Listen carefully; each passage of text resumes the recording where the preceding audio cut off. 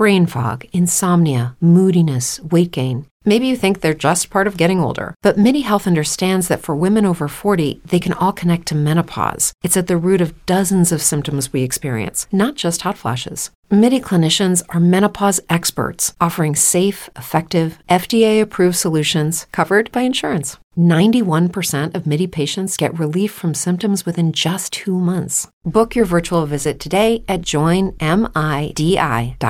The views expressed on the following program are not necessarily the views of WIBA, its management, sponsors, or staff.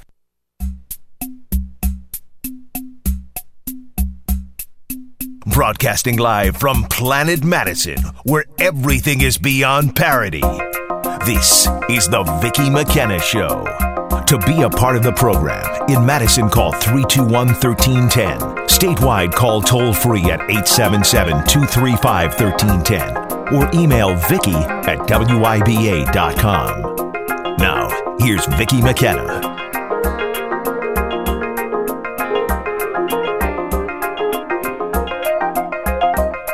Hey! Good afternoon. Welcome to the program. Here's what's coming up on the show, ladies and gentlemen. Al Franken. I always love an opportunity to bring up that story about Al Franken calling me a dyke. Joel, you haven't heard this one because you're kind of new. Oh, that took all of 10 seconds to say on the air. I will be sharing this story. Hey, it happened live on our radio airwaves, and it gives you an idea of the kind of personality type that a guy like Al Franken has. Alpha male? Al Franken? No, I wouldn't even say alpha male. I mean, I'm starting to call him Al Frankengroper, Al Frankenpig. But no, it just kind of gives you a sense of the sort of sense of privilege and narcissism that the guy is all about, which I think explains a lot of the people you see being exposed by women who claim that they were sexually harassed or sexually assaulted. In the case of Al Franken, it was groping a woman and stuffing his tongue down her throat, which just makes me want to, what do they call it? Verp. Vomit and burp at the same time is called a verp. That's new to me. It makes me want to verp, people. Just the thought of that just makes me want to verp. Verp? Verp, yeah. That's what the little kids say, verp. Okay. I think that's the word. I'll go with it. You can look it up. Gosh, I hope that's what it means. I hope you don't go to the Urban Dictionary and it means something just horrible and I'm going to have to apologize. But I think that's what it means. I've heard little kids say it. So, yeah, you're looking it up. I am. You are looking it up. Yeah. All right, so we're going to talk about that on the program. It essentially is a burp that turns into... Yeah, see? Yeah. That's... Exactly. Not to get too gross. We'll talk about that and the fact that the liberals want to have their cake and eat it on this. Tammy Baldwin wants to keep the $15,000 Al Franken gave to her, and the assistance from get the name of his PAC, the Midwest Values PAC. So Midwest Values is apparently, using pejoratives to describe gay women, stuffing your tongue down a woman's throat when she doesn't want you, and groping her breasts while she's unconscious. That's apparently what Midwest Values stands for when it comes to Al Frankengroper. That's what I was taught when I was growing up. Of course you were. Oh, yeah. Everybody was growing up with that. $15,000. She's taken Randy Bryce, the Democratic candidate running against Paul Ryan, District 1. He's taken $1,500. He just went on Twitter today, probably the worst case of political timing ever, and bragged about how he knows Al Franken and how proud he is to know Al Franken. He took $1,500 from the Midwest Values PAC.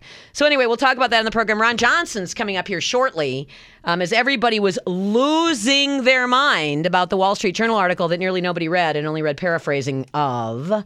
You read between the lines of that Wall Street Journal article, and it's a little easier to understand when you hear Ron Johnson today. I had a chance to talk to him about an hour ago on tax reform, on what he's really trying to do. Is Ron Johnson trying to strategize a way to tube tax reform? No. But you'll hear from him himself. So, and Jed Sanborn is going to slide in at the end of the program as well, and we'll chat about some things. Also, that OIR report is out about Madison police, and it's not too damning. Is that the $400,000? That's the $400,000 report, which basically says Yeah, Madison police do a pretty decent job. Shocking. But anyway, we'll talk a bit about that on the show as well. What is my time out here so we can get the Ron Johnson interview done properly? Pretty much now. Pretty much now. Yeah. That's what you're saying. There we go. You nailed it. Stuck the landing. It's called Walking Up the Post. Now, that would be if I talk to the very end of the bump music, right as the bump music ends. But no. One other thing we're going to get to on the program as well, and that is how when the state of Wisconsin accepts federal money, what that ultimately means and how that limits our ability to govern ourselves. I do want to get to this great study that has been produced by the Badger Institute as well on the program. But when we come back, Senator Ron Johnson talks tax reform.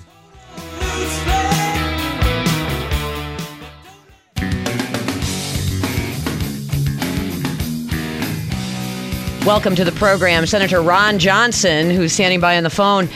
Senator, you have caused quite a lot of fright, terror, and conversation with the Wall Street Journal article that was published indicating that you would be a no vote on this tax reform bill. What's going on? On this version. So let me explain this. And by the way, I didn't mean to frighten people. Hopefully people have enough confidence in me that I'm trying to dramatically improve this piece of legislation. But, Vicki, this is what I'm fighting for. It's what the folks who wrote the framework of Republican tax reform acknowledged when they said we need to make American businesses more competitive globally, which is why we had to reduce the corporate rate to 20% when the rest of the world is somewhere around 23 right now. But in doing so, we couldn't leave any businesses behind, the pass-through entities. So they said they were going to pass a 25% pass-through tax rate. Now, who are we talking about?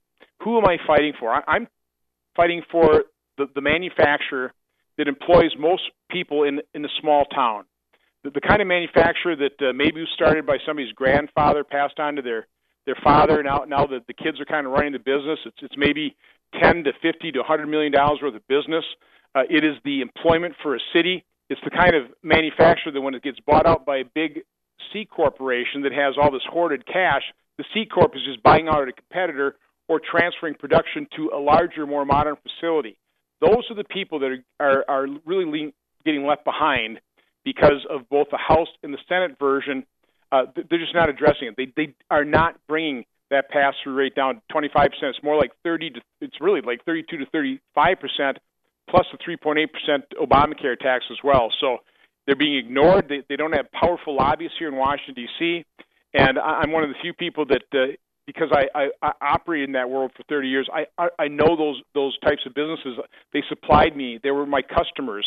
I'm about the only guy fighting for them currently, but I've got a lot of people rallying to my side here, and I've got the attention of the House, the Senate, the White House. I just got done with the meeting with Gary Cohn. I'll be meeting with Steve Mnuchin. The President called me last night. Speaker Ryan called me last night.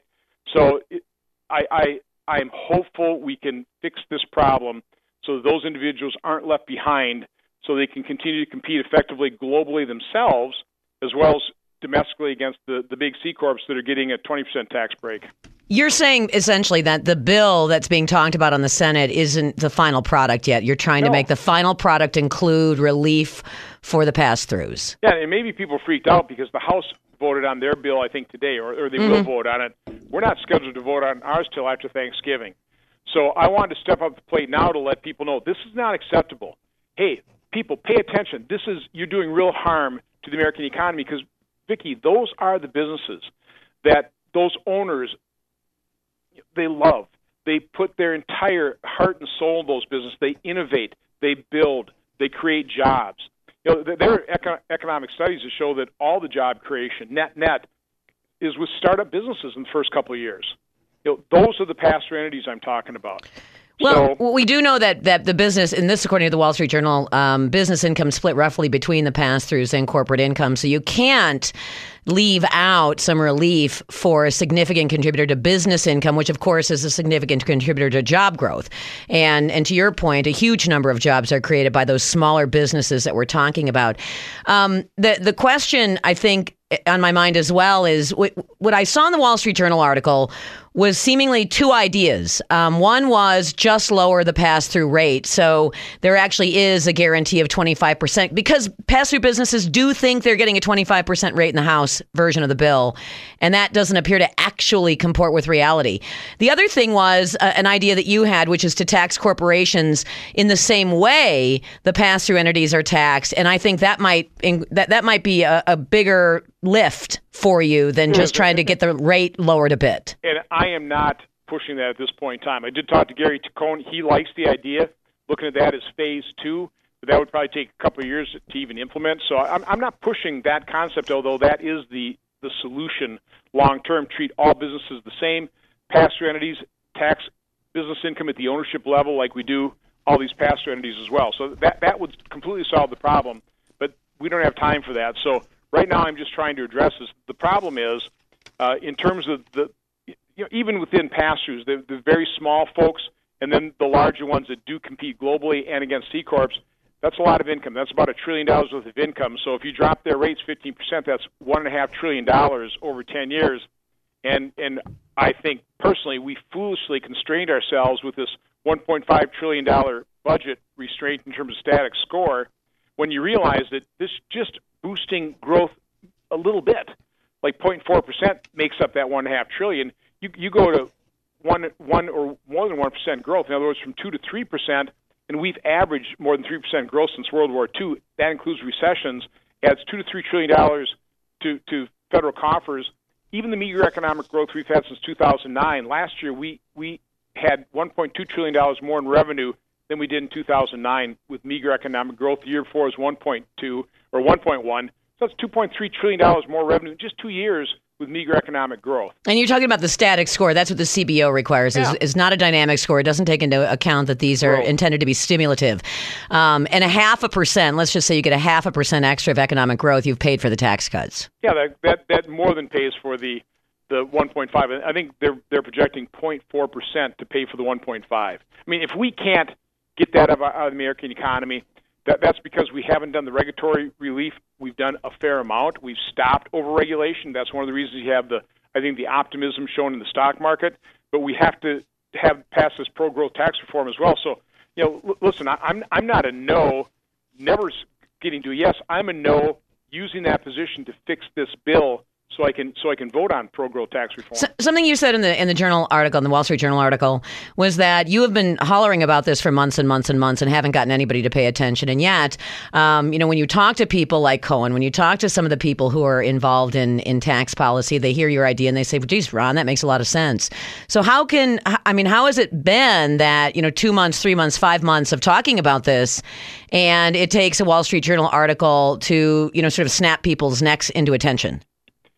Well, I think people took a look at it and went, it's really more than we can chew right now. We're biting off more than we chew at that. It's just too paradigm shifting. Let's actually get something passed, and maybe we'll look at that as a second step. Also have the problem not invented here syndrome. Wasn't an idea from the chairman of either the House Ways and Means or the Senate Finance. So, that's true in just about any entity. It's true here in the United States Congress as well. So, how many people have actually operated a business like you're talking about in the United States Senate and actually have personal understanding of how this works? Well, I don't think anybody's operated a manufacturer like I did in kind of this size range, where you really do have a lot of manufacturers that are owner-operated. First, second, third generation. So, I'm a pretty unique animal from that standpoint, not in the Senate. If you're a woman over 40 dealing with hot flashes, insomnia, brain fog, moodiness, or weight gain, you don't have to accept it as just another part of aging. The experts at MIDI Health know all these symptoms can be connected to the hormonal changes of menopause. And MIDI can help with safe, effective, FDA-approved solutions covered by insurance. 91% of MIDI patients get relief from symptoms within just 2 months. Book your virtual visit today at joinmidi.com. But probably not that many people in the House either. So, all right. So, I mean, that's why. So what? The chairman of the committee didn't come up with the idea. You said not this bill. This bill that's being talked about in the press right now is not going to be the bill that's voted on. No, the Senate Finance Committee, quite honestly, has changed it even from the mark I'm remarking about. Okay, So, and obviously it's different from the House, so it's also going to go to conference committee. So, as long as we're working toward a solution, and I've got pretty good confidence that the final product coming out of conference will be satisfactory, that'll solve the problem. I might be willing to, depending on the guarantees. I don't have a whole lot of trust and faith in people around here, truthfully. I've got a lot of reasons for that. But if I can be assured that this will be fixed in conference, I might be able to be prodded to vote for something less than perfect. Or it's not going to be perfect. It's going to be far from perfect. But again, I am trying to improve this bill so that it works for every American. All right. On this static score, how do you find savings on the static score? And when we talk about that, a static score is basically the CBO rule that says every tax cut actually is subtracted from the budget. It is as if, nothing ever happens once you enact a tax cut, that somehow you have to find a way to tax in another place to make up for the dollars. Which is bizarre because it actually doesn't pan out in reality, but that's the rule. So where do you find the money, statically to satisfy the CBO score, or do you? Well, now you're asking the hard questions. It's always easy to give tax cuts. It's always easy to spend more money. It's always very difficult to figure out, how do you pay for it so you don't explode the deficit. And we're talking about that right now. We're also having discussions potentially with triggers. If we really don't get the kind of revenue we expect, that we roll back some of the tax cuts. Vicki, you realize I never promised people I would cut their taxes. I promised them I wouldn't increase their taxes, which is kind of one of the problems I have with the basic tax reform is there are going to be, there's no guarantee that you're going to get a tax cut. I've got a problem with that in these bills as well. Not the way I would approach this.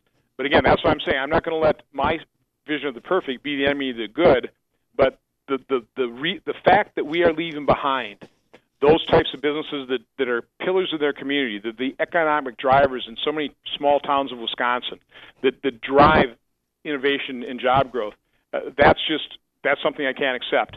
And so I'm working hard, and I think the proof is talking to the president, the speaker, Cohn, Mnuchin.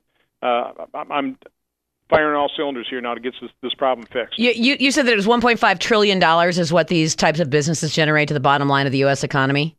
It's about $1 trillion per year of taxable income. And so you take that over 10 years, and if you're cutting their taxes by about 15% from the 35% down, well, you'd probably be, let's say 10%, it'd be $1 trillion of revenue you've got to try and make up if you do it for everybody. Now, again, you start literally talking about, well, what businesses are really, truly pass-through income that has to compete internationally, globally, as well as against C-Corps, and you start reducing that universe of people you really want to give that treatment that will allow them to compete. It says here, the Senate bill, and I'll wrap up after this, the Senate bill has $1.3 trillion in gross tax rate cuts to corporations and $362 billion in gross tax cuts for pass-through entities.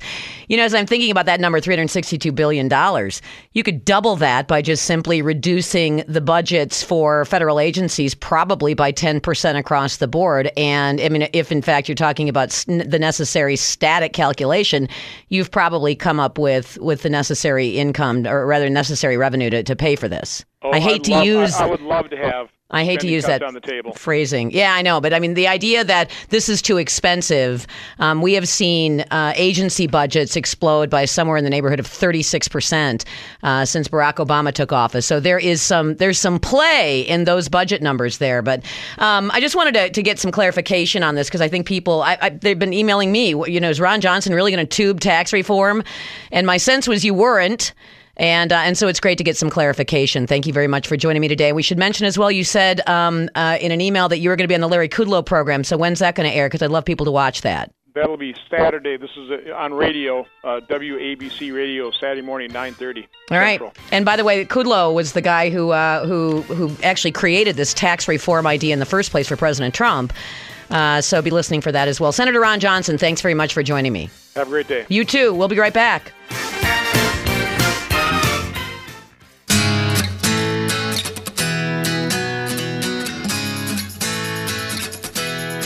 All right, get this.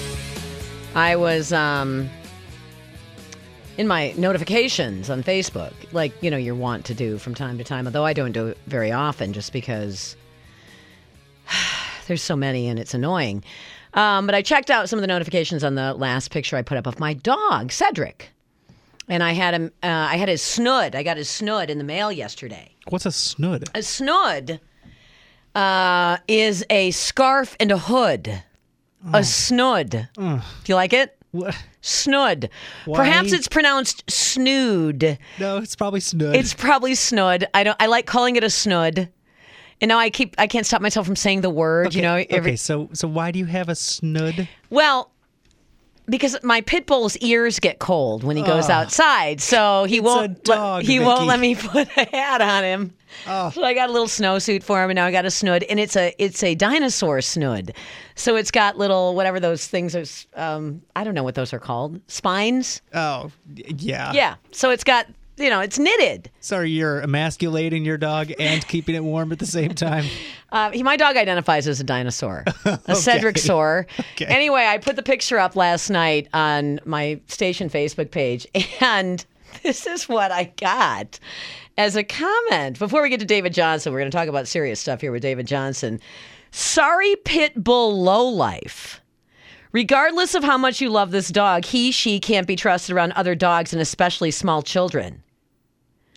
If you are actually angered by pictures of my dogs on Facebook, you got issues you need to address.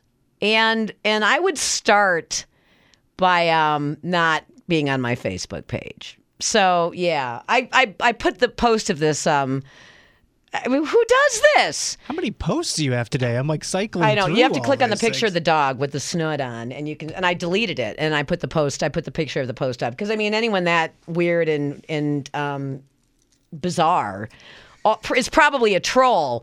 So anyway, what is this? I don't know. thing? Isn't it cute? I'm just looking at the picture now. What? All right, now we're going to bring David Johnson in from Strategic Vision. We're going to talk politics, but David has a dog. David, do you dress your dog up? Every now and then. Da-da-da. It's what dog people do. What kind of dog do you have? She's a Beagle Jack Russell mix. Aw. Oh, I bet that's a cute puppy. And I have a pit bull mix, probably. We don't know. And a Siberian Husky. So anyway, here's why we've got David Johnson, strategic, can't even speak. Strategic Visions on the program. Boy, I don't even know what to say, David. Today, we now get to rename Al Franken to Al Frankengroper. And there are actually people in the at least celebrity left calling for him to resign. So we've got the Republicans trying to figure out a way to make everybody next year run with Roy Moore as a running mate. And now apparently we've potentially got the Democrats making all Democrats run with Al Franken as a running mate. What the hell is going on? Complete chaos. And for Al Franken, it looks like it's getting worse. More and more women are coming forward. I know. Melanie Morgan being another one that she came out and said he stalked and assaulted me. And so she's at Media Equalizer, I think, .com. If you want to read Melanie's story, this woman, now additional women are coming forward. Earlier today, we had Senator Tammy Baldwin. She took $15,000 from the Midwest Values PAC. I'm not sure if she has made the decision to return that money yet or not, but as of when I last checked, she hadn't. The Democrats who are comfortable campaigning with people like Bill Clinton. You got Bob Menendez in a mistrial. This guy's entire investigation kicked off with somebody who said he's trying to get underage hookers visas into the country. It's like I don't know, Peyton Place or something. Just vomited all over American politics. Definitely, and that's why we're seeing voters want to throw everybody out at this point. They don't care which party; they want them all gone.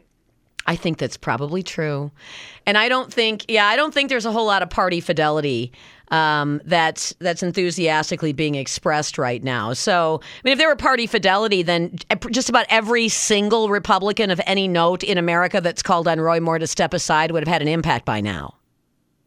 Exactly, and we're not seeing that impact. In fact, we're seeing that some Republicans are angry at these calls for Roy Moore to resign, And since it's coming from the party leadership, that makes them more likely to vote for Roy Moore. I know, but here's the thing: that is a minor or minority contingent of the party, but not an insubstantial minority contingent.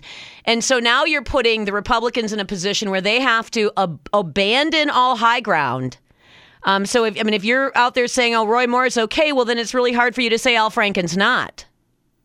Exactly. But some of them are trying to do it, and there's no way you can. If one's no good, both of them are no good. Yep. If you believe the claims made by one, again, she's got photographic evidence, so they might say, well, there's more evidence there, and you disbelieve the claims made by 7 now others.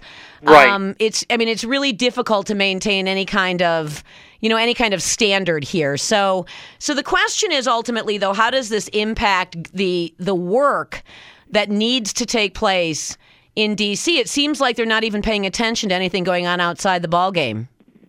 They're not. Everything's now focused on the next shoe dropping. Who's going to be named next? Which is going to be the worst scandal? Wouldn't you think that would make the Republicans want to work really hard to get as much stuff done as possible because they might lose the majority next year? You would think so. And right now, it's looking like it could be a Democratic wave. It does. If you look at these poll numbers.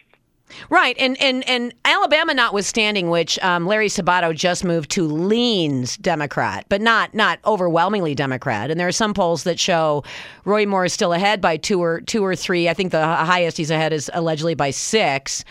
This isn't a race where he should be ahead by 15. But still, But he was in trouble before this even came out. Remember, he's never been extremely popular in Alabama. Even when he was elected Chief Justice of the Supreme Court, when Mitt Romney was carrying the state massively, he only won by 2 points.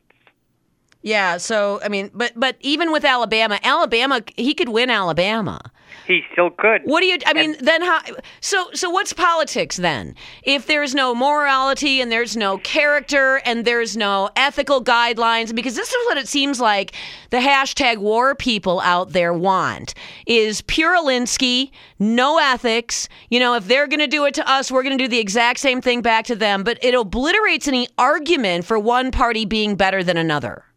Oh, it does. It takes the moral high ground away from everybody. Absolutely. Nobody has it. Who has it? It isn't Donald Trump. It isn't Jeff Sessions. It isn't the Republican Congress. It isn't a tax reform proposal. And I'm not exactly sure what particularly on the right.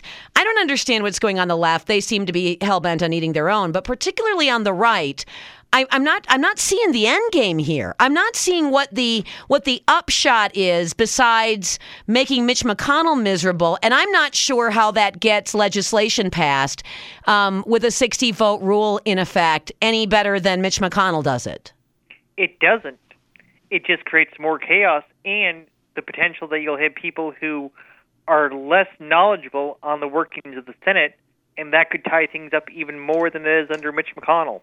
See, this is the thing. McConnell's, and I will say this, and I've said this publicly many, many times, I think he's a lousy leader, but I think he's not a half-bad tactician. And if you had potentially somebody who is a little bit more charismatic, somebody who knew policy better, somebody who was much more ideologically driven on policy, and you had McConnell working the tactics, who knows what might have already taken place here. But the big problem isn't McConnell as much as it is that 60-vote rule.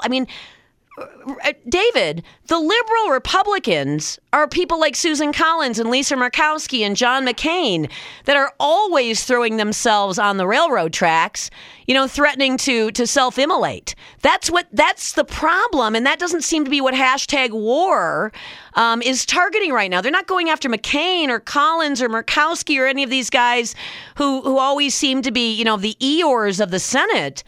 They just seem to be wanting to make it difficult to get anything done. Exactly. They just want more of this chaos. They like chaos. More. The chaos is somehow, there's some meaning in this chaos for them. It is. It justifies their existence. I don't understand that. What do you mean it justifies their existence? The more that they can cite the chaos that's going on, nothing getting done, it gives them more arguments for their existence. For their own brand of counter chaos. Exactly. Okay. So, does anybody here have an idea of of what ultimately is supposed to be functioning government. I mean, this doesn't, I suppose not doing anything is certainly better than doing bad things. But not doing anything is also not doing good things. Well, it's not what they were elected to do. No, and so I would also wonder if anybody's taking into consideration the fact that, we've got federal court appointments that still need to be confirmed, that we've had a number of federal court appointments, very good ones from the Federalist Society list that have been confirmed. There's the potential for another Supreme Court justice to be nominated. We've got tax reform. Something has to happen with health care. I don't know. I don't get it. I don't understand the purpose of just chaos for chaos's sake. I understand that Trump is a disruptive force, but Trump isn't being nearly as disruptive right now. No, he's not. And the thing is, they're still looking for any reason to desert him. They're angry because he won. Okay. And I'm from your Republican establishments like John McCain and others. They're trying to find a reason, that's true, but they're running out of reasons to keep opposing Trump just because he won the election. The Democrats are even running out of reasons to keep opposing Trump just because he won the elections. If next year the Democrats take control of the Senate, and I think the House is probably going to stay at least nominally in Republican hands, and let's say Trump doesn't try to work with Democrats, and he may not, and absolutely nothing gets done, I guess, the worst case scenario is Democrats get to confirm judges. But in terms of legislation, simply nothing will happen except maybe Republicans will cave to the sensibilities of Democrats in the Senate, and we might get some bad stuff on the books. In the meantime, that will just simply make Donald Trump even less effective than a handful of Republican obstructionists are trying to make him as least effective as he could be now. Not only that, and I don't think we'll get any judges confirmed. I think they perhaps take Donald's book and hold everything up, thinking that they're going to win in 2020. Yeah. What about Joe Biden allegedly leading Donald Trump? Joe Uncle Hansy Biden leading Donald Trump in a hypothetical head-to-head polling for 2020. Well, it's hypothetical right now. We haven't had any campaigning. And look, I've always said this. I think Biden would have been a stronger Democrat against Trump than Hillary Clinton. That said, it's going to be hard for Biden to run and win, or for any Democrat for that matter, if the economy is really doing strong. True, which is, again, the importance of tax reform. And by 2020, whatever impact of tax reform will have fully kicked in. It should be, and it should be something that Donald Trump can run on, if it ever gets passed. If it ever gets passed, and that's the question. What's your prediction, if you're looking at the tea leaves right now, how many seats go to Republicans, how many seats get lost by Republicans? Do you think we're going to lose the majority? I think we could potentially lose the majority in both the House and the Senate. Okay, well, that would suck, because then the Democrats will get legislation passed because Donald Trump will want to do something. That is a huge risk because Donald Trump is somebody who's action-oriented. He will want to do something. He will want to sign bills. All the Republicans ever had to do, by the way, is put bills on the guy's desk. And he'd sign them. And he would have signed them. Any bill. Put the bill on his desk and he would have signed it. Ignore the tweets. Stop, diving into a bottle of booze in a corner somewhere and put bills on the guy's desk and he would have signed every one of them. Every one of them. But these people can't. Well, the Democrats will. They'll put bills on his desk, and he'll probably sign them. That, or they'll investigate and call for impeachment. Indeed. Thanks for jumping on the program, David. Good to have you. Anytime. See you later. We'll take a quick break. I'll be right back.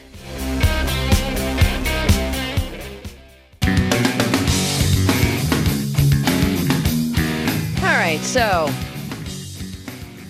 I hope the state of Wisconsin is paying attention and still working on that competitive federalism, looking for ways to extract us from the control arm of the federal government because you think it's chaotic now. Imagine what happens if Democrats take control of the House of Representatives and the Senate. Imagine what happens if It's the Senate Democrats that get to pack the federal court with liberal judges. I mean, these are people who, NBC News, for instance, yesterday, they are the communication arm of the Democratic Party, the mainstream media, the national network broadcasts, entertained a guy yesterday who said that having children is immoral because it's killing the planet. The Democrats have gone full unhinged psycho on America. The guy who is saying that because, we're going to have a population explosion, we should promote abortion, we should have forced sterilization. So in the name of saving the planet, eugenics. Wow.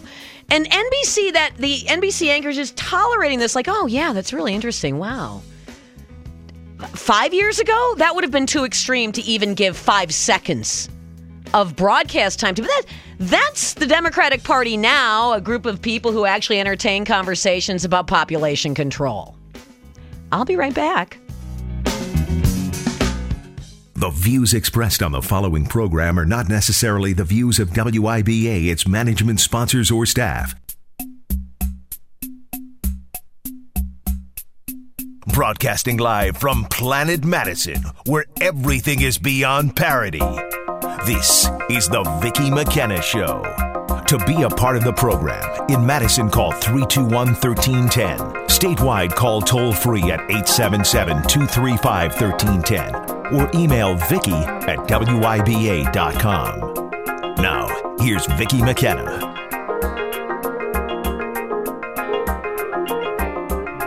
Welcome back to the program. Here's a question. Do the people who are out there screaming, destroy the establishment, #war, do they mean Republican Party? I honestly don't know. Because #war isn't about making the Republican Party better, or Roy Moore wouldn't be a candidate in Alabama. He'd have a different candidate in Alabama. Wouldn't necessarily be Luther Strange. So I don't think that's what it's about. I think what it's about is non-Democrats, or maybe ex-Democrats, who are very dissatisfied, maybe the ex-Democrats who are dissatisfied with the progressive taint of the Democratic Party now, and non-Democrats, but not necessarily Republicans, who just hate the Republican Party.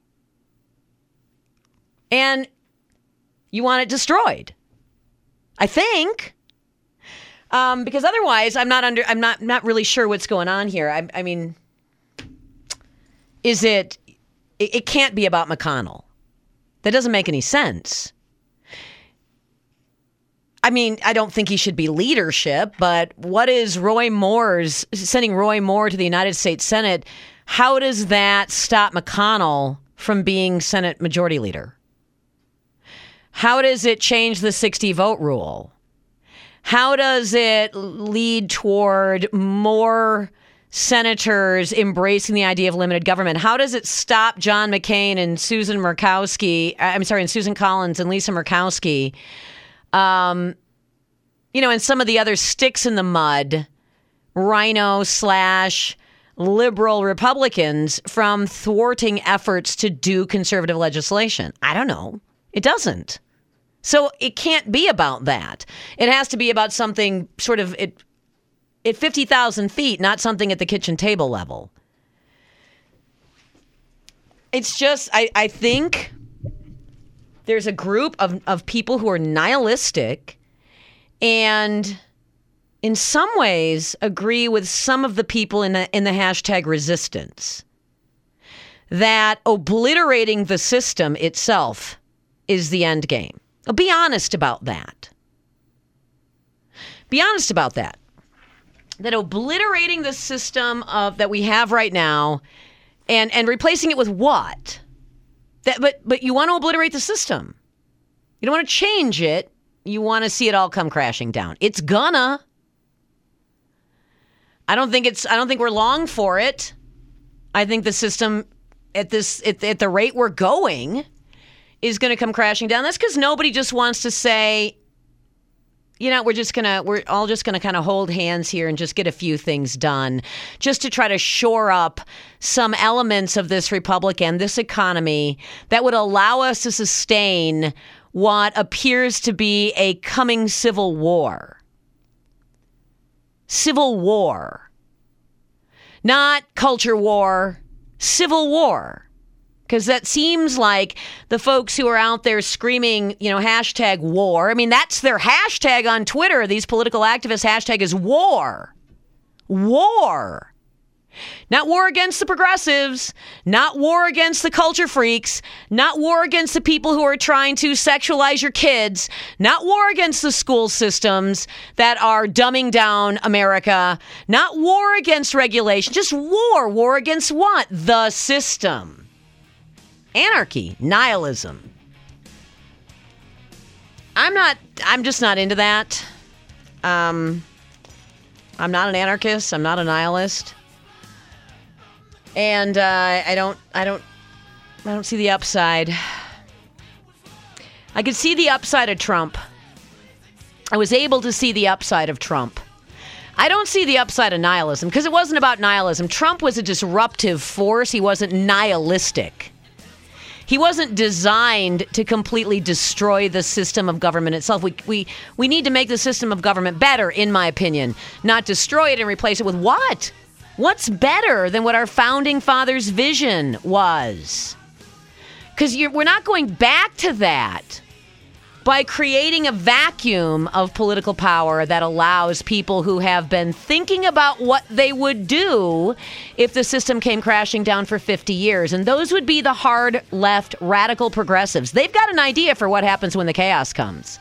There will be order made out of this chaos by the progressives, and you won't like it, and I won't like it. And it won't matter at that point because we will not have figured out how to fight back against it. Because instead, we just decided that it was too important to just burn the house down without first thinking about what we were going to build in its place. That's when I look at this, that's what it looks like. Now, maybe it's not this. I hope I'm wrong. Maybe I'm wrong. But that's what it looks like. Not just based on Alabama, based on a whole lot of things. I don't like Mitch McConnell either. But I wish more time were spent trying to take out people like Susan Collins and Lisa Murkowski and John McCain and the people who are consistently watering down everything and trying to make it impossible to get anything passed, even with the absurd supermajority rule that needs to be changed that nobody wants to change. But I wish that's where our efforts were being driven. Anyway, I hope I'm wrong. We'll be right back.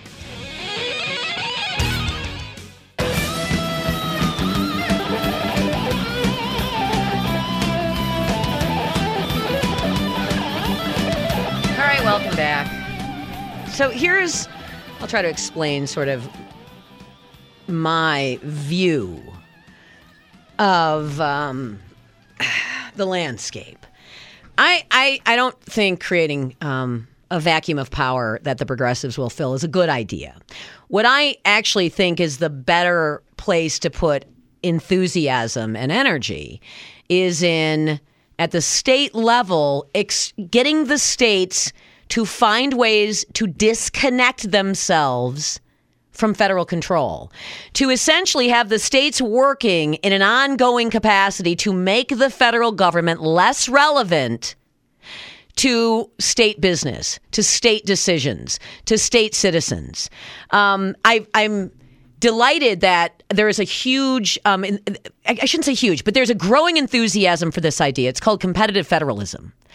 And Wisconsin Policy Research Institute, which is now called the Badger Institute, and Mike Nichols is going to explain the name change here in just a sec, has been working along with another great group in Wisconsin, the Wisconsin Institute for Law and Liberty, and the MacIver Institute. All three of these groups in Wisconsin have been pursuing this concept of competitive federalism. And Mike is on the phone with me from Badger Institute. Good to have you. Hi, Vicki. Thanks for having me. So first, is it because WPRI sounded like a radio station name? Yeah, specifically a radio station in Providence, Rhode Island, PRI. It really is it really is what, if you stick it into Google, that's what people would come up with. So you get local news and, the suburbs of Providence instead of what's going on in the capital in Wisconsin. So that was part of it. And, we're trying to move into the modern era here. And it's just, we need something that people remember and something that makes it easy for us to communicate with people on social media platforms. And we just think it's a better name. And so that people understand this is a Wisconsin-based effort. So Badger only says one thing. It says Wisconsin. So it's badgerinstitute.org. You folks have worked on everything from transportation reform to licensure reform, to competitive federalism, you name it. But it is on that competitive federalism that I would like to bring some issues to people's attention. If you look at the rules that govern the acceptance of federal assistance, just the acceptance of a federal grant. We don't ever think it through. We say, it's federal money. But if you look at, for instance, transportation grants, if you use federal money for a transportation project, there are all of these different rules and regulations that can drive the cost up 2 or even 3 times what just using state dollars or just using state efforts would be. And that's where we can really begin to, I think, extract ourselves and free ourselves from some of this control. Yeah, so specifically in transportation, we still have prevailing wage at the federal level, right? So if you're and almost all big transportation projects have federal money, so we're paying way more money than what we would pay with normal free market conditions, just because we have these, and from my perspective, kind of goofy kind of statist regulations that force us to pay more than what we should under a free market system. We had an example, actually, of I think it was a mile of the interstate that was done under a federal grant and a mile of the interstate that was done without a federal grant, and the cost was over twice as much. So it's stuff like that. Not to mention, then there are additional rules that you have to follow. It's not just the extra cost of prevailing wage. It's types of regulation. Projects get delayed, and it's not just transportation. You can look at education. You guys have done an entire study on the federalization of the Wisconsin DPI. Try to actually just do something locally in education. We have so much federal money in education that it's very easy for the federal government to say, do what we say or you're losing money. Yep. Yeah, and it's so we've looked at the amount of money that is actually federal money that flows through all these local state agencies. But now what we're doing is we've gone through and we've looked at all the state workers who are actually paid with federal money. And it shows that we've really become, in large extent, an extension of the federal government, which means that we don't have control of our own policies, over our own destiny. And so, we have all kinds of numbers, Vicki, but a big one, we put out something today just in the Department of Workforce Development. 71% of 1,600 workers are paid with federal funds. To me, that is a shocking number, and that's the biggest one. But it's almost 50% in DPI. You mentioned almost 50% in Department of Children and Families. These are people paid with federal money, so they're doing federal bidding. Yep. That's it. Why is 71% of the Department of Workforce Development federal? Why is 50% of Wisconsin DPI federal? That needs to be a tiny, tiny fraction of the people employed in these state agencies.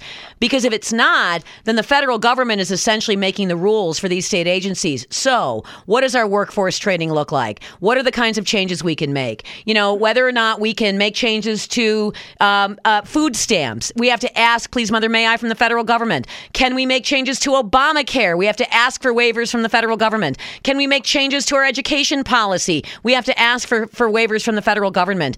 It is crazy, and oftentimes the federal government either pays no attention or just simply says no. HUD is another one, Housing and Urban Development. We don't get to determine what our own landscape looks like in Wisconsin because it's all essentially vetoable by Housing and Urban Development.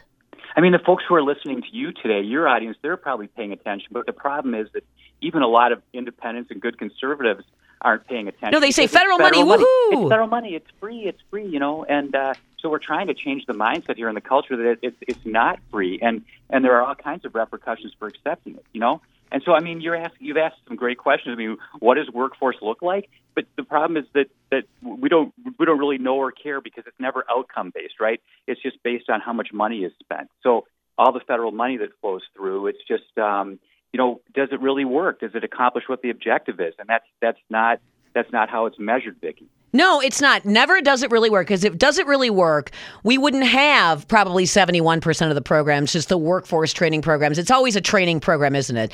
It's always some grant that comes from the federal government that gives you an opportunity to create a training program. And all that is an excuse to go hire people on state dollars, sometimes paid for by federal dollars, but often matched by the state. We cover the pension costs of that. And all it is a bunch of people pushing paperwork. It doesn't act, nobody ever says, did those job training programs work? Are we actually getting people connected with employers? You know, I'm talking to Alberta Darling yesterday, and she says, you know what, Vicki? It would make sense if we actually tweaked our occupational licensing law that would allow people who had been in prison to make applications for occupational licenses and give employers an opportunity as well to be able to trust that those people actually completed a rehabilitation program. Two things that did. Number one, it ignored the nonsense about job training programs, because it is. Number two, it said to the employers, the state of Wisconsin's rehabilitation programs are going to be actually graded as to whether they work, to give you an idea of whether or not you should put somebody from prison to work in your company. That's a perfect solution to a problem that the federal government has been trying to solve for the past 30 years. Right. I mean, and the state's moving in the right direction on on removing impediments and regulations, and we're just kind of at the tip of the iceberg here. Then Alberta's is involved in some of this, but the state can start to do a better job as well in eliminating some of these goofy professional licensure regulations that put hurdles in the way of folks, including folks who are just getting out of prison, right? Who are out, and you don't want them to go back. You want them to get a job, but it's tough for them. Yeah, but you have now, if in fact this bill would pass, the person, you would have to be able to assure that whatever, again, more federal dollars go to rehabilitation programs and all kinds of different kinds of, whatever goes on in prison settings that is supposedly supposed to get people ready to be to re-enter society. Well, do they work?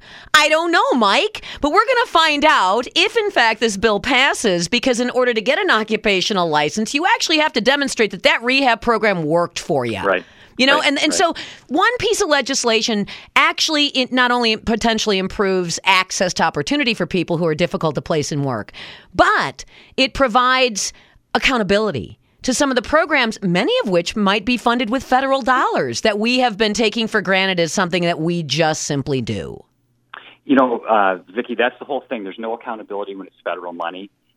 There's only accountability when it's local money and local people. And that's, I guess that's an overriding sort of motivation for us in looking at this. We have to devolve things back to the local level where people actually care and where there is accountability. And we've done surveys on this too. I don't know how much time we have, but we surveyed 450 people, local education officials who deal with federal money, and 2/3 of them thought, hey, there's absolutely no reason that we can't scale back on all these goofy regulations without losing accountability. Only 14% think that we'd have less accountability if we did away with some of these goofy regulations, which tells you there's really no accountability because it's federal money that's involved, right? Well, yeah, because it's money and time and cost. And you're not actually getting, and you can actually look at the outcomes of education, and you can say, wow, we're not doing so well here in Wisconsin. Oh, look, peer to peer, state to state, we're not doing so well. And then you look around at the other school systems and you say, they're not doing so well either. Do we really need to pay money to not do so well? Maybe we could not do so well and not pay as much money, Mike. I mean, that would be an improvement. Although I think that if we didn't pay as much money, we could actually do better, because accountability would be demanded, because state voters actually get to, they get to run into their state reps. They get to run into these people on a fairly routine basis. Well, I think that's what you touched on is that what progressives believe is that more money is the solution. I think what most conservatives believe is that more money is not the solution. There's a different solution. It's accountability. It is accountability, and the only way you get that is to get government closer to the people. You know what? The legislature has been pretty good on this. I'm not gonna slight them. Some of the stuff that Dewey Strobel had proposed made it into the budget on competitive federalism and taking a look at the idea of accepting federal money. So, Mike, I think you guys are having an impact. We're trying to. We've got a lot more coming. Thanks for having me on, Vicki. I really appreciate it. Good to have you on the program. And please, folks, badgerinstitute.org, badgerinstitute.org. There is a ton of really interesting, clickable stuff on the website, so check it out. Mike Nichols, thanks very much for being on the show. Thanks, Vicki. Appreciate it. We'll be right back.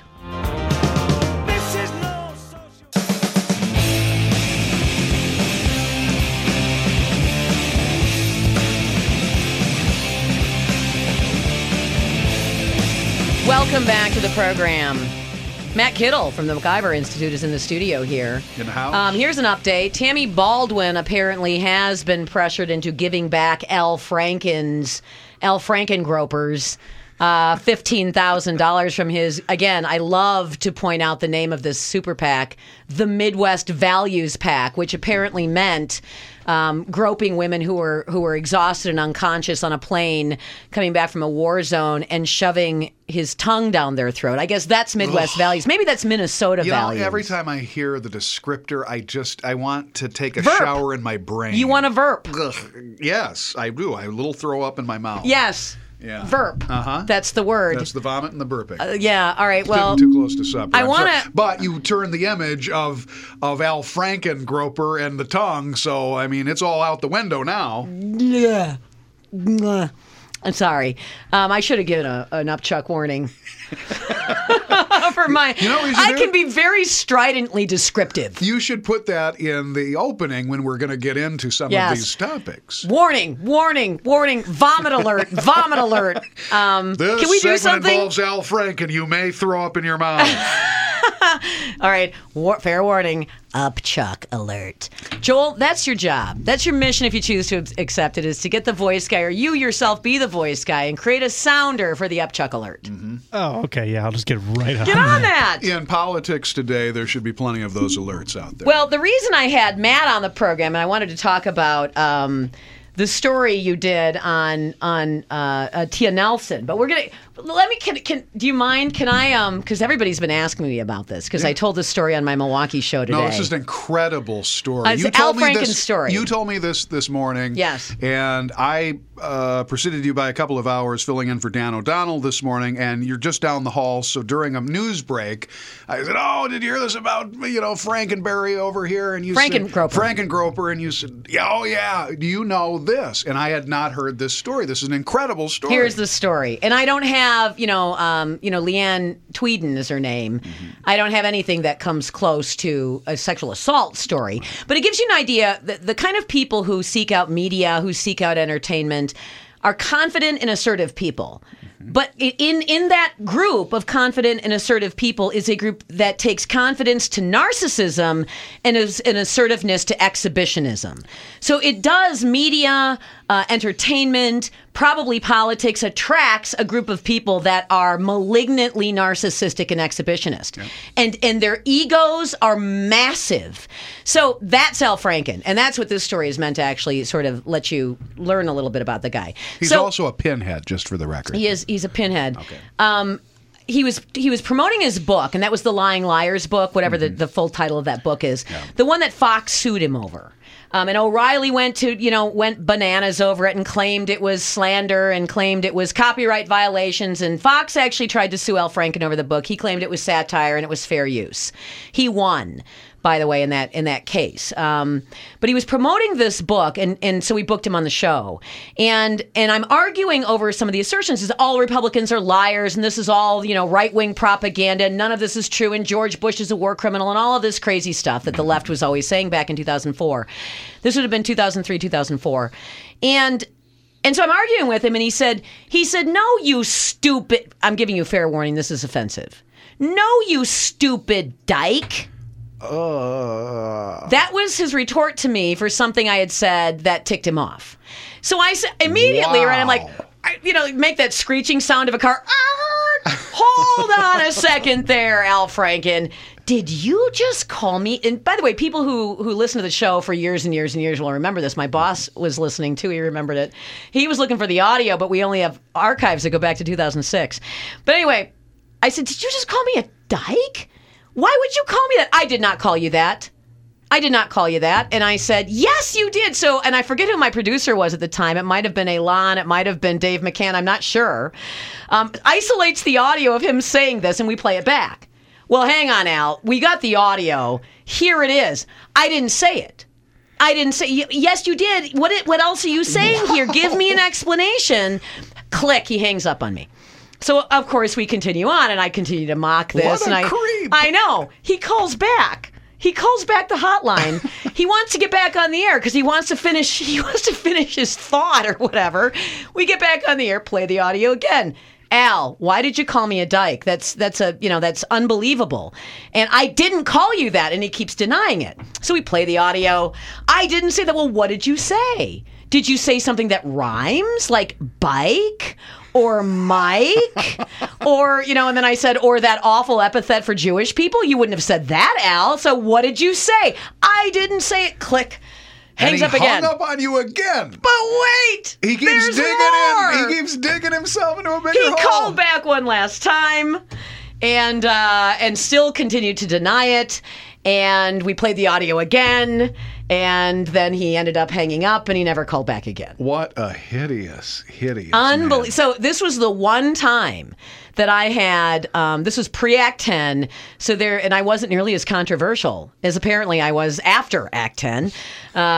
People were not sending bomb threats to the radio station and threatening to kill my dogs at that point. So Jeez. I remember this contingent of liberals, and they were on Isthmus doing something. Anyway, one of them calls up, is a lesbian, and just, completely defended me on that. And I was really grateful for that because she's like, why would he call you that?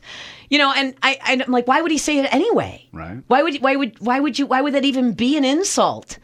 But anyway, wait a minute. Wait a minute. That is an incredible story. He was never wrong. Even though he's confronted with his own audio, he's claiming we're editing the audio, we're manipulating. We're like, dude, we just cut it up like 2 minutes ago. Well, first of all, are you amazed that he issued some level of apology as back, as it was on this whole photograph of him groping? He had to. Yeah.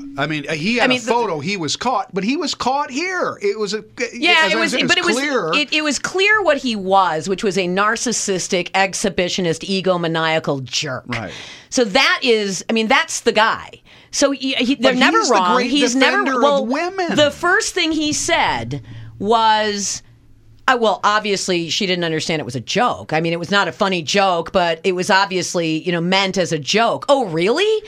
Taking a picture of a passed out woman with your hands on her boobs is a joke? That photo's hilarious. Yeah, sticking your tongue down her throat when she didn't want to kiss you is a joke? I don't think Al Franken's wife wants anything to do with that. Like I'm saying, verb time. Yeah. But no, I tell that story just because it gives you an idea of what kind of a horse's ass he is. Yeah, he really is. And I also think that it's very typical of the type of personality that seeks out comedy and media and entertainment that, like I said, you have to be confident and assertive to do media, entertainment, and comedy.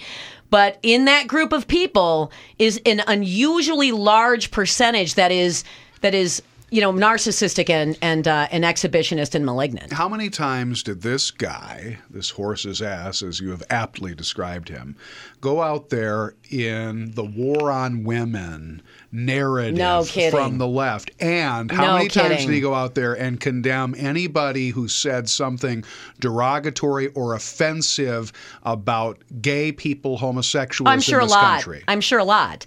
And I don't have an actual count on that. But yeah, so he first tries to sort of pass off the blame as you just misunderstood my joke. Then you look at the actual story that she's telling. By the way, Melanie Morgan as well, a radio host, is also claiming she was stalked and assaulted by him. Right. But then you look at the details of her story and you're like, no, man, there's no way to interpret this as a joke. There just isn't. Because it's not funny to anybody. Yeah. And if it's funny to anybody, there's something wrong with those people because it's just not funny. Well, he's in a position of power and a position of authority. Once again, it's the same sort of logic that is being applied everywhere else, is it not? Yeah, but think about this then. So then he comes forward and says, I will welcome an ethics investigation. Oh, you'll get one, but you're not going to get off the hook. To their credit, and I'm not sure how long this will last, some left-wing celebrities like Kathy Griffin, are calling for him to step down. So, I don't know how long that'll last. That might be a fleeting moment of moral clarity that they had. But some left-wing celebrities are saying you need to step down. And I think Tammy Baldwin thought she was going to get away with not having to give that money back. But nope. And isn't it something that they were meeting today, all of the Democrats were meeting today, about going full bore on Roy Moore in Alabama, and they woke up to have to deal with the Al Franken-Groper scandal. It's unfortunate because you have two politicians in Franken and Moore. And again, the Moore stuff is allegations at this point, but there's mounting evidence to suggest that there's some real problems here, and he hasn't helped his situation out by trying to defend himself. But still, they're allegations. But I think to explain this, and why isn't this happening at the average guy level? Why aren't you seeing your neighbor being accused of sexual harassment or sexual assault? Because he's not doing it. Because he's not a malignant, narcissistic exhibitionist. Ambition and all of that power and the aphrodisiac, or however you want to define it. But basically, in the political calculus, you have two politicians who kind of negate each other in this political battle. Indeed. Hang on one second. Matt Kittle and I will be right back.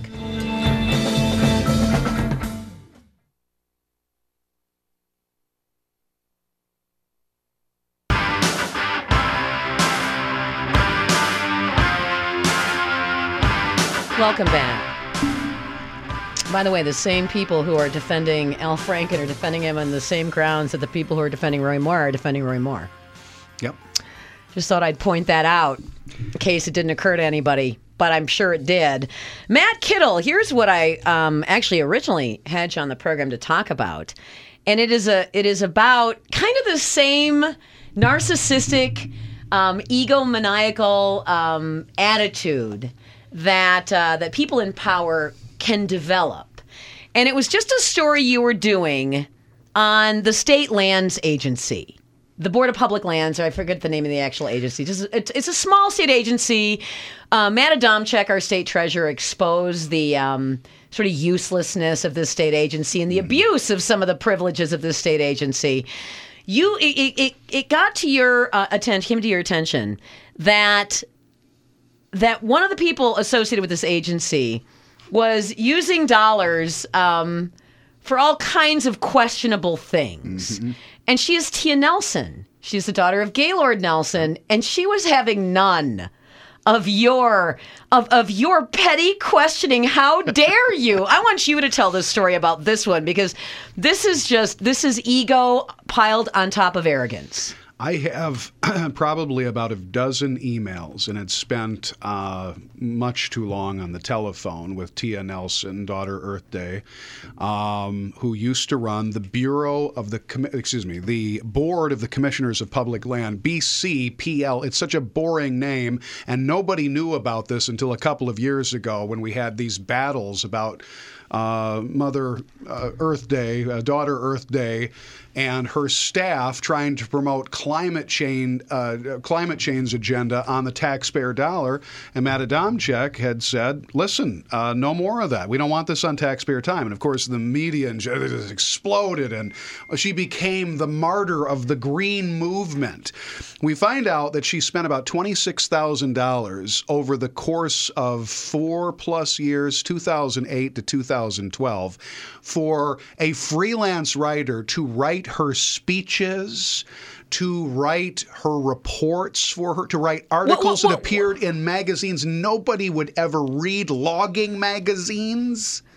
It was She's just paying amazing. Some guy to write her speeches for or her articles for Logging Magazine. I kid you not. Like a trade publication and these glossy kinds of things, paid for and paid to a Madison consultant, and the company's name was Writing Barefoot. Sounds like a perfect Madison name, Writing Barefoot. It's no longer in existence, but there was one person there, and she's connected. Her name is A.B. Orlick. She's connected to all kinds of government and nonprofit liberal kind of movements, those sorts of things. Worked in the diversity program over at the UW Wisconsin. Anyway, basically, I called her up, and to her credit, she answered the phone. We had a conversation. It was an exhausting conversation because she continued to try to justify. And you know what she told me, Vicki? She said, well, don't you know who I am? It really was. And there's one email where she talks about how everybody in the state of Wisconsin supported her, and my source, and she's referring to Matt Adamczyk on all of this. Your source has been. They all think he's crazy, and all of these sorts of things. Yeah, everybody thinks Matt Adamczyk is crazy for saving taxpayer money. Yeah, nope. And everybody supports me. Nope.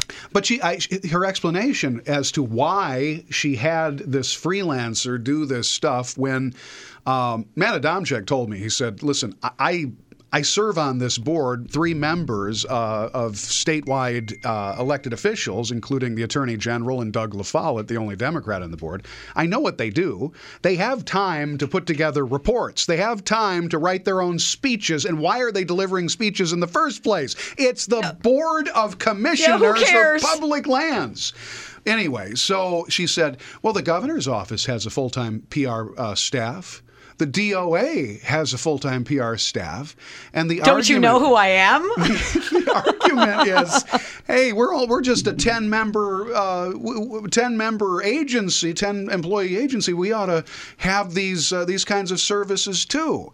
Well, that's up to the taxpayer. You determine whether that's justifiable or not. But that's her explanation. Her explanation was that it's so hard to write that Logging Magazine article. Exactly. How many times does this board meet? How often do they meet? Once a month, I think? I think they meet once a month. And they distribute... The Board of the Commissioner of Public Lands. Exactly. That is the only reason anybody even knows this board exists is because Matt Adamczyk exposed it for its petty abuses of manipulation of taxpayer money. That's the only reason we even know it exists. But apparently the report, the biennial report put together by Writing Barefoot, won some kind of an award. I have not been able to find that award. It was the most improved biennial report of the state agency. So last time you turned in your biennial report, there were grammatical errors. Oh, we had this time the organization was spiffy. I will tell you this. Good syntax. I have interviewed a lot of people. And I've interviewed some really nasty people. This was one of the most unpleasant human beings I've ever had to deal with. Hang on one second. I got to take a break here. Matt, I want to drag you over for one more break. We'll be right back. The views expressed on the following program are not necessarily the views of WIBA, its management, sponsors, or staff. Broadcasting live from Planet Madison, where everything is beyond parody. This is the Vicki McKenna Show. To be a part of the program, in Madison, call 321-1310. Statewide, call toll-free at 877-235-1310. Or email Vicki at WIBA.com. Now, here's Vicki McKenna.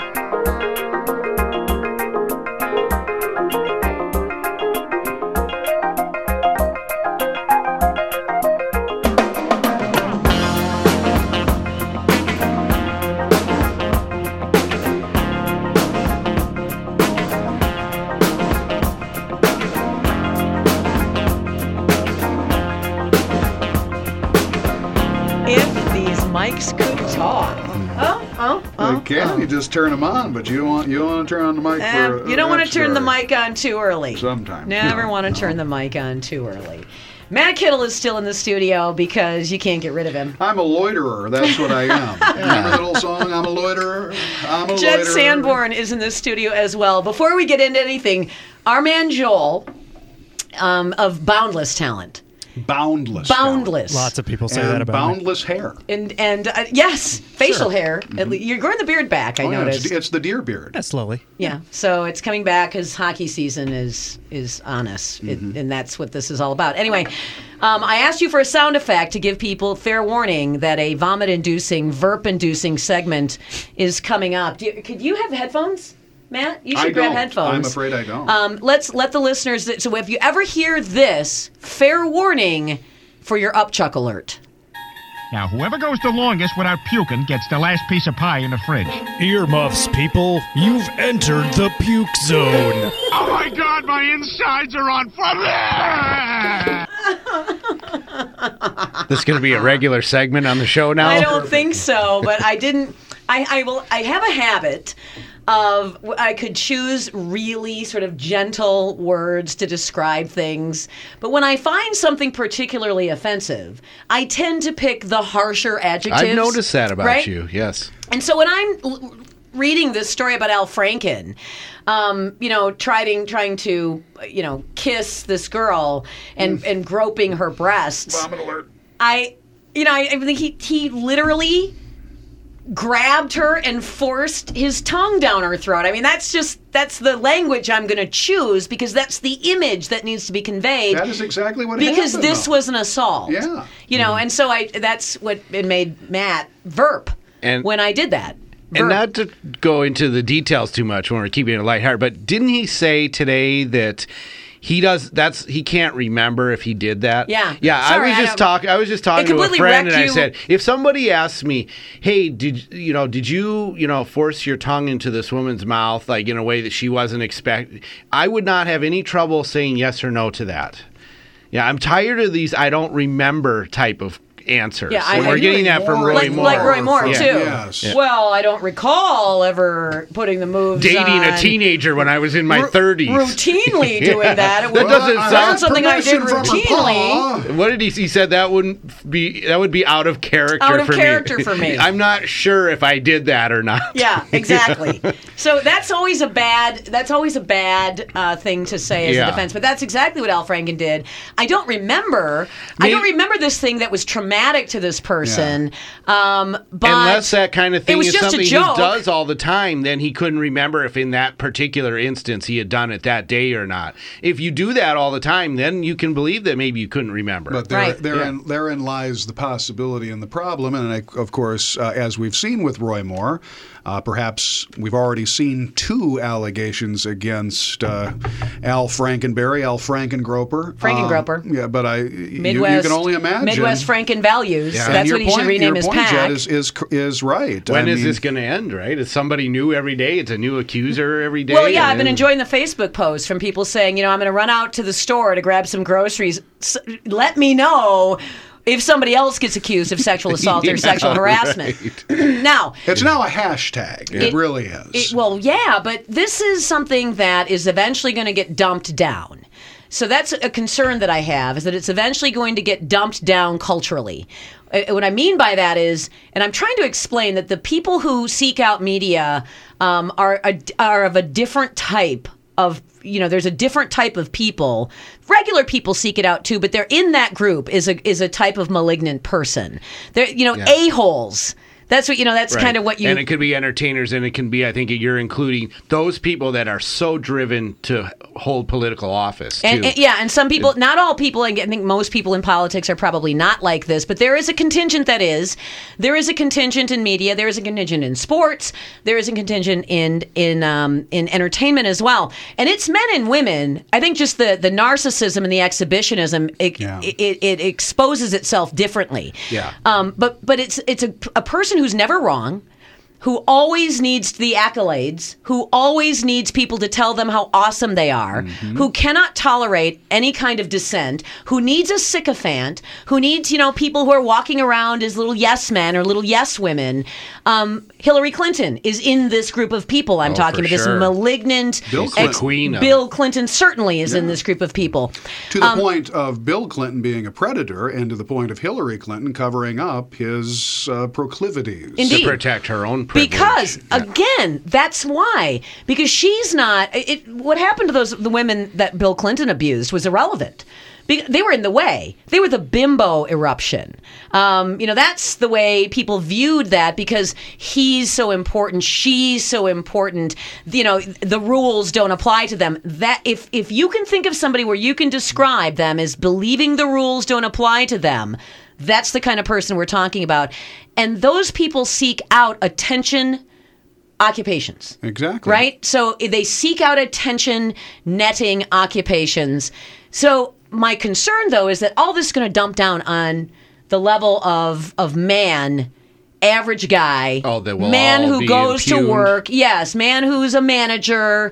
All these men are suddenly going to be, potential sexual predators. But it's already there. I would argue we have created this narrative that started even before the war on women notion in the 2012 election. That was the whole Obama campaign theme against the Republicans. And really what we've gotten to is we've got some scumbags out there. There's no doubt about it. But pervasively speaking, from the left, there is this sense that if you are a white man in America, you not only have privilege, you have power, and you are lording that power over everybody and anybody, particularly women. And toxic masculinity, that's what this is. Toxic masculinity. No, that's what they're saying this is. And Matt Kittle, you have it, and Jed Sanborn, you have it, and Joel Finkelman, you have it. Toxic masculinity, that just by virtue of being a man, you are a potential, you're a potential Al Franken or Sylvester Stallone was Harvey Weinstein or C.K. Lewis. Because now you are in this whole group. You are part of the problem, and this is the left message. Of course, they're not seeing it from their side of things either, with guys like Al Franken and the myriad others. All Bill these Clinton. lefties that are have these. I mean, I guess the only solace I take is that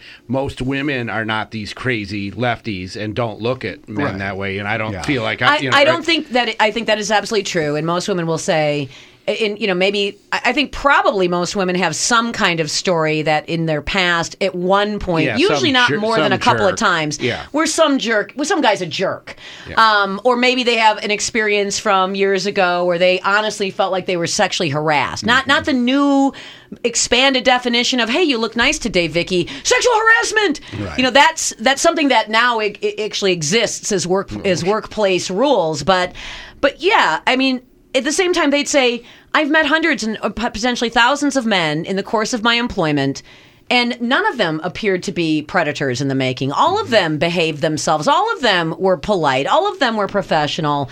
But it's not about the average woman thinking the average man is a creep.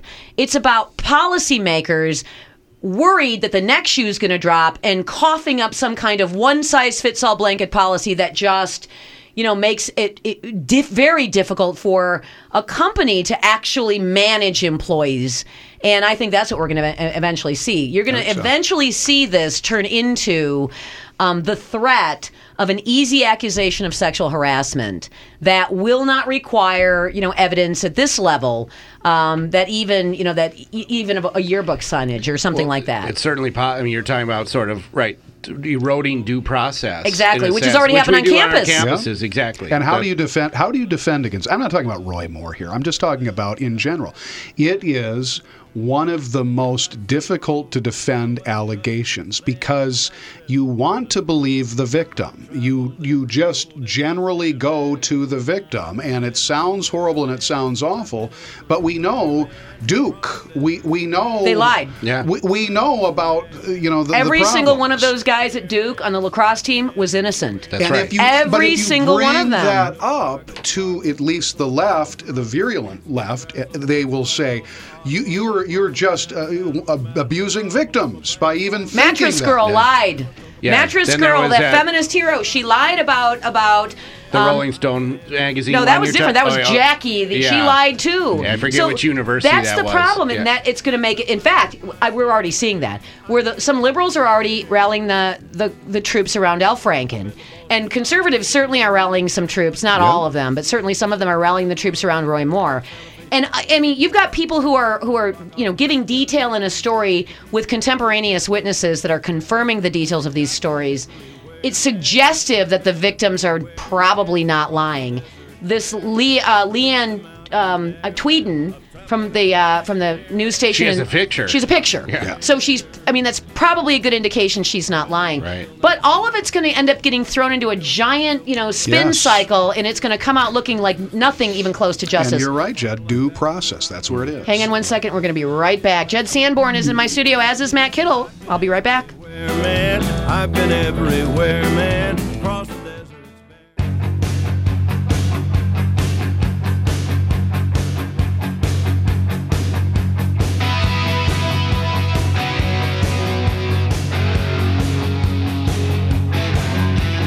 All right, welcome back to the program. All right, we're not going to. Well, I don't know. We have the VERP warning ready. Just in case, Joel. It's always on standby and, now and you're forever. welcome to chime in on this because I need men's perspective on this. I've never been a man. And I don't identify as You don't? one. Okay. I don't. I was going to say, you could identify, but no. All right. No, I don't. And I know that it comes to an immense shock to some people, but, I like girly things. Mm-hmm. Yeah. Believe it or not. So I posted my wedding pictures, and people are like, "Oh my gosh, I can't believe you posted your wedding pictures. I thought you were all about guns and blah blah blah." I'm like, well, also about getting married. Girly things, and I've seen that, but then I also see you've got you'll get your camouflage purse, and you've got a camouflage backpack. Yeah, and but then at other times you do have other sort of feminine stuff. Yeah, so I'm whatever. I'm a child of the '80s. I'm a child of the influences of Ronald Reagan and Gloria Steinem. So it ends up, with a family value system of core conservative values in my family. This is what it ends up looking like. I like that combination. Okay, thank you. Yes, appreciate that. But I'm not a guy. And I try really hard to try to understand the perspective of men. And I know I swing and I miss a lot of times, but I actually make an effort to do this. So in what is going on now, and put aside the specific instances of Al Franken, who's a piece of trash, and Roy Moore, who I also think is a piece of trash. Put that aside for a second. What this is going to be, and it's already begun, is all of these incredibly extreme behaviors, many of which certainly are actual behaviors that these celebrities have engaged in, become a condemnation of all men. And we've already seen that happen on campuses. You guys were referring to the dissolution of due process for men on campus. And even with Betsy DeVos's rolling back of the interpretation of Title IX regulations that schools use to justify obliterating due process for men, lots of campuses haven't said that we're not going to change our policies. We're still going to put these guys through these kangaroo courts.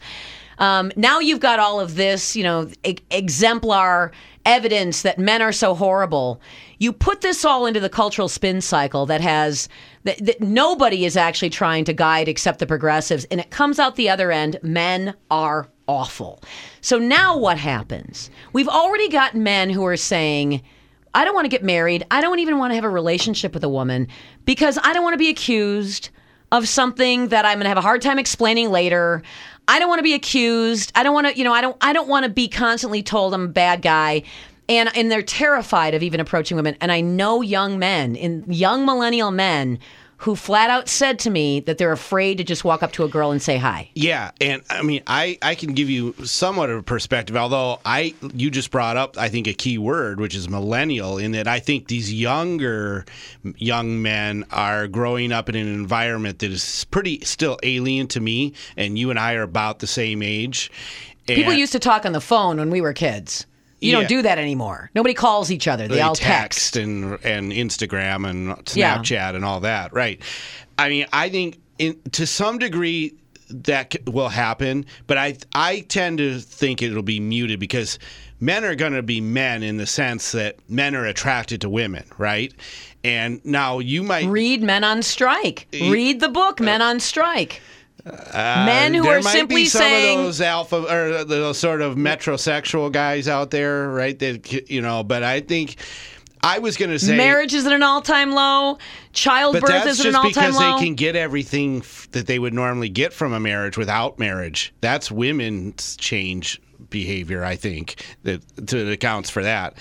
I mean, and we know that there's this phenomenon in all Western cultures where reproduction rates are down, and that's a whole nother big topic. But I was, you say, okay, if things even get, let's say, hypersensitive in the workplace with bigger company, like any little thing you do to even try to compliment a woman could get you in trouble. I think people will walk on thin ice or walk carefully at work, but then when they go to the bars after work, it'll just revert back to normal human nature. If you most company sexual harassment policies include off premises activity as well. But I think women aren't going to tolerate not having men, in a legitimate, safe way, socialize with them and try to, I don't know. I hear from women as well that it's hard to meet guys. That everybody's, everybody seems to be saying, well, we'd sure like to meet each other, but it's really hard. And I don't want to walk up to the guy and say anything. And the guy say, I don't want to walk up to the girl and say anything.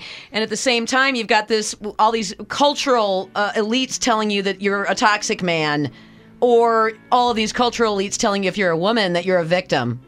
Or you're a potential victim, and you take no agency and you have no responsibility for your own actions. And it just ends up becoming a cold mess.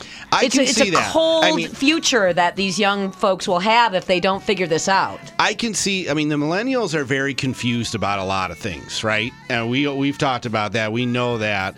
And this is going to affect them.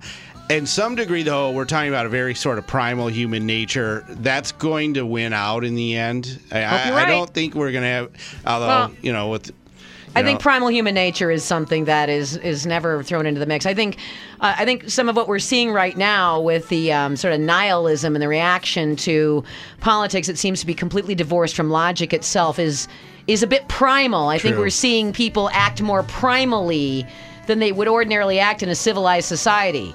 Anyway, let's talk about that when we come back, the politics of everything. Sure. And you've got now a substantial number of people on the right who are making politics everything as well. They're playing the left game, yeah. And I don't think they're going to win the left's game, because all of the liberals play the politics of everything, and only some of the conservatives play the politics of everything. Yes, and for other reasons, yeah. We're going to take a quick break here. Jed Sanborn's my guest. I'll be right back.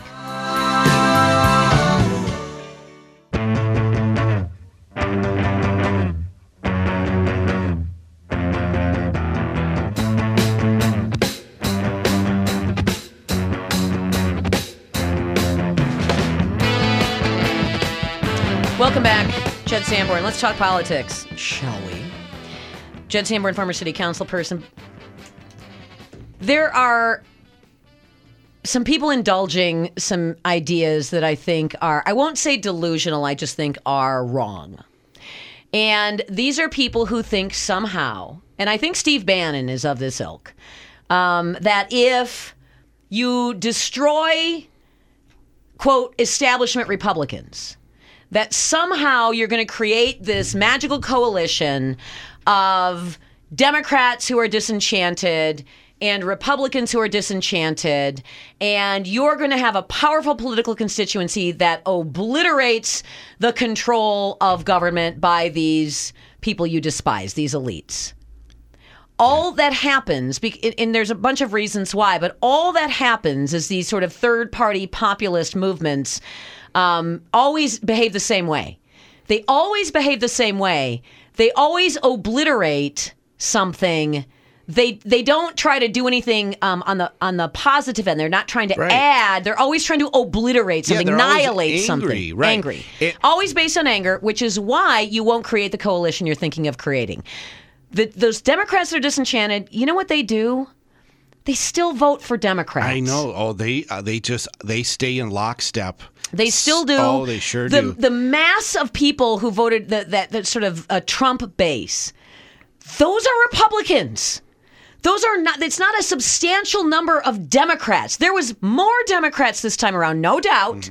More Democrats that were peeled off who voted for Trump, but the lion's share of Trump people, overwhelming lion's share of Trump people, including the originals on the Trump train right at the beginning, are Republicans. And I would say, even to address those quote-unquote Democrats that were maybe peeled off for Trump, for very specific reason, right? These are blue-collar, union, sort of working-class guys that do see waves of illegal immigration and maybe even foreign trade as a threat to them.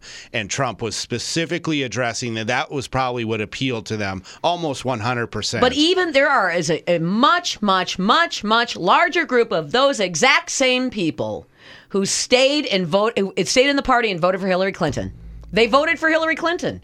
That's what most of those guys who are disenchanted with illegal immigration and disenchanted with foreign trade policy and disenchanted with social progressivism, they stayed and they voted for Clinton. Yeah, well, and it's the actual politicians that are in such lockstep, right? They don't lose their members. Like look at what we've got going on with Republicans right now, and now it's looking like tax reform is going to go down that same road.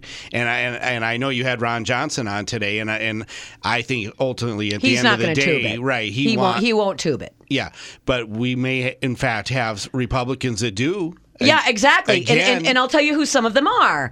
Like Rand Paul might be one of them that tubes it. Susan Collins, Lisa Murkowski, John McCain, who are the sort of the moderate contingent, the liberal Republican contingent, they might tube it. So I don't. But this is what I don't understand. If in America, if you want, what do you want? First thing you have to identify is what you actually want, not what you hate. Because you can find people who hate the same things you hate, but those same people aren't going to want the same things you want. So what do you want? What do you want out of Washington, D.C.? Here, because I can identify what I want. I want less of it. I want the government to actually measurably shrink. I want less control by federal agencies over state policy and state finances.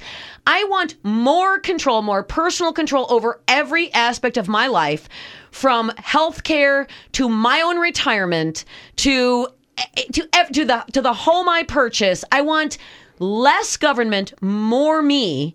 And if that's what you want, less government, more you, then you have to work to find people who are less government, more for you, and get them elected. Right. That's what you have to do. You don't go find somebody who just hates Mitch McConnell and is a nihilist, and because Mitch McConnell, they could, you know what, Roy Moore could get elected and Mitch McConnell could voluntarily step down from leadership. And the next person... That doesn't pass bills. Right. Right. And the next person who becomes leader of the Senate is going to be in the exact same position as McConnell was. And there's still a 60-vote rule for cloture that none of those Senate Republicans or Democrats want to get rid of. There's still the mess of having omnibus bills. The House is still going to craft its legislation to try to get through the sausage-making factory of the Senate. So what do you want? I want more people who are willing to go in there and say, we got to get rid of that 60-vote rule. Yep. We have to be able to undo bad government, not just throw a monkey wrench in it, create a vacuum of power that the progressives will necessarily fill. And all of this is so reminiscent to me of going way back to the primary, when I was having discussions with friends and family that supported Donald Trump. And they would talk about the same kinds of things we're hearing now about how angry they were at Mitch McConnell or Paul Ryan or the Republican leadership in general, and how they didn't get anything done and how they were corrupt and just in it for themselves. And I would say I agree with you to a large extent. Now, maybe not on everyone in all times, but to a large extent, I agree with you. But how is Donald Trump going to fix that? Is what I would always because Donald Trump is as much as he talks about draining the swamp. The fact the essence of Donald Trump is not sort of an ideological ideas person. He just wants to make deals and get things done. In some ways, that is what the swamp is. Just make deals and get things done. Now, he hasn't done the make deals, get things done, but in defense of the swamp draining, he'll sign anything that is put in front of him. That's absolutely true. But in defense of the swamp draining, there's over 800 regulations that have been set aside. We have an outstanding, constitutionally minded Supreme Court justice. I agree with that. We have, and again, other federal judges that are getting appointed, which are nominated from and a approved. list of the Federalist Society that Donald Trump absolutely swore an allegiance to. Many of them have been confirmed. Why? Because Mitch McConnell actually has been shoving federal judges down everybody's throat as fast as he can because they might lose power next year, which is about the only defense I'll make of Mitch McConnell. But what else are we seeing? But we're not seeing an inability to repeal Obamacare, right? A possible inability to do any kind of tax reform. I mean, they should have done corporate tax reform 8 months ago. So the people who are out there who are angry have to say, you have to go beyond anger. What do you want? Because you cannot bring a republic. You cannot govern a republic on the stuff you hate. Right. You have to. A republic requires people to agree on things. Policy matters. Why do you hate these people? Because they're not giving you good policy. But then is that right? Right. But then do you hate these people because they're not giving you good policy? If that's what you hate, but then if you destroy find people them, who will find people who will give you good policy. And remember as well that some people are just go along to get along. I mean, that's most people, Jed. They're not there to be. Not everybody is going to go in there with a pitchfork and a torch. Right. That's just the fact of the matter. You're not going to be able to find enough sane people with pitchforks and torches who want to go through the process of exposing themselves to the hell that becomes running for federal office. The fundraising, the crawling up your backside with a microscope, the exposure, your family being dragged into things, opposition research and private detectives, sniffing into your niece's affairs, dumping your emails and trying to figure out, what you said to somebody when you were 17 years old. So the people who seek that out, unfortunately, are either Boy Scouts or they're people who are those malignant, narcissistic exhibitionists that we're talking about. Or crave power, too. So you got some of the people who are there who are just sort of, whatever, I'm just going to, give them some decent reinforcements. Fill the United States Senate with Mike Lees. Yeah. Fill the Senate with people like, And I was just seeing that, too. I mean, I heard Ted somebody, Cruz. I know we get the music, but somebody's talking about what's going to happen if the Republicans fail on tax. They're all going to get thrown out of office. That's right. But it's like, well, people got to think, no, it's primaries. We got to primary the people who are responsible. Exactly. And you know what? There isn't much in the way of many people who are willing to go up against a very popular incumbent, say like John McCain. Yeah, and he's not up for re-election. And he's not up for re-election. Neither is Collins. Neither is Murkowski. Or Rand Paul. We'll take a quick break here and be right back. I even tried.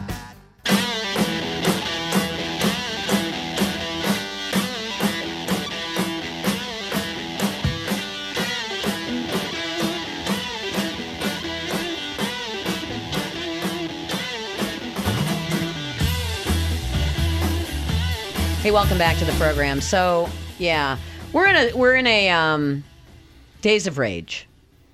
Days of rage. People who I think it feels good to be angry too, and I think that now that you have sort of approval of your anger and you've got friends in your anger, that politically people just can't even understand. Not even understand. It's that they have no desire to want to find common ground. On anything. They've identified an enemy. That enemy's been personalized. It's very Alinsky. Pick the enemy, personalize it, polarize it, and then attack the enemy. And so if it's Mitch McConnell or Paul Ryan, step one though, right? And that's the problem because the liberals do, the progressives do take it beyond step one. They will pick their target, personalize it, and polarize it, but they've got a plan for what to do afterwards. And they get angry at their own people, like a lot. Obviously, look at how Bernie Sanders, how well he did. A lot of progressives don't like Hillary Clinton, but we haven't seen a kind of nihilistic attacks like we've seen on the right. And it's like you said, all these people on the right, a lot of the Trump supporters that hate Mitch McConnell. If you were to ask them, well, what do you envision? Who's going to replace Mitch McConnell, and how's that going to? I don't care. What's going to change? Right, I don't care. Well, that's right. Some of these people, I think they'd rather see the Democrats take control of the Senate and the House than have Mitch McConnell stay there. Yeah, because it would serve us right. Yeah, it would serve us right, and it would be satisfying somehow. But then they'd be angry at the Democrats, and then I don't know why you would think the Republicans would ever want to put themselves, any good conservative Republican would want to put themselves through it. The next person who replaces Mitch McConnell is not going to blow up the 60-vote rule for cloture. I wish all of that anger were directed toward the processes that are being used as an excuse to do nothing. And the process, in my mind, is the 60-vote rule for cloture, or conventionally called the filibuster, which is a two-track system that allows business to take place, and you don't have to talk for a filibuster. Anything that is controversial at all has to go through a supermajority of votes. Yeah, and that's not what our Constitution says. And but I don't like to use the word filibuster because filibuster is supposed to be about debate. Yeah, and they should keep that. Keep the filibuster, but make it debate. debate. That's right. But make it debate. But it holds up the entire business of the Senate. Precisely. So that it has consequences. It has to be safe for really important situations. Correct. And you have to actually have good reasons. Yes. So when that filibuster is taking place, so when Rand Paul, who I think has been very disappointed is disappointing as a senator, but when he did his historic filibuster on the surveillance, on the U.S. NSA surveillance, it was compelling. Yeah. There was actually, for the first 6 hours of it, it was compelling stuff. He was giving very, very, very good reasons. If he just wanted to read the dictionary, or he wanted to sing the ABCs, or he wanted to have, tag team for Ted Cruz to come in there and read nursery rhymes, it would have been a joke. Right. But it was, so that's why you will see most of the time those talking filibusters bring substance, and you won't see them a lot because there's not a lot of substance to object to a piece of legislation that is a good piece of legislation. And I think if we hadn't had 60 votes required to repeal Obamacare, we'd have been picking it apart piecemeal. We might not have got the Medicaid change. That might have been too high of a hill to climb. We might have, however, gotten statewide blind insurance pools, blind high-risk insurance pools. We probably would have gotten a repeal of the individual mandate. Which we should be getting now. Yeah, we probably would have already had the ability to sell non-conforming in Obamacare or non-conforming insurance policies in the private market. We would probably have a piece of legislation that said your HSA could be used to pay for fee-for-service medical services. But we don't have any of that because it was all piled into a comprehensive bill. And this isn't that hard to explain to people. Why are they so afraid, right? Why can't you go in front of the American people and say, yes, we are going to change this current state we're in where every single piece of legislation has to have 60 votes to get through here, because that is not what the Constitution intended. Change that. All of these angry people should be directing their attention to getting that rule changed, because right now, you want to know how many senators in the United States Senate support obliterating the 60-vote rule? Zero support that. None. Not Mike Lee, not Ted Cruz, not Rand Paul, not Ron Johnson. None of them. I guess I just don't get it. None of them support. None of the Democrats support it. None of the Republicans support it. To Trump's credit, his tweet about the filibuster was great because it finally brought some attention on this. This 60-vote rule, imagine if state government had to be bound by a supermajority. Act 10 never would have happened. Concealed carry never would have happened. None of the Walker tax cuts would have happened. None of the budget changes would have happened. Nothing. No school choice expansion would have happened. None of it would have happened in our state. I think, if you're right that no senators want that, that tells you, I think, how frightened Republicans always are. And look at this tax reform.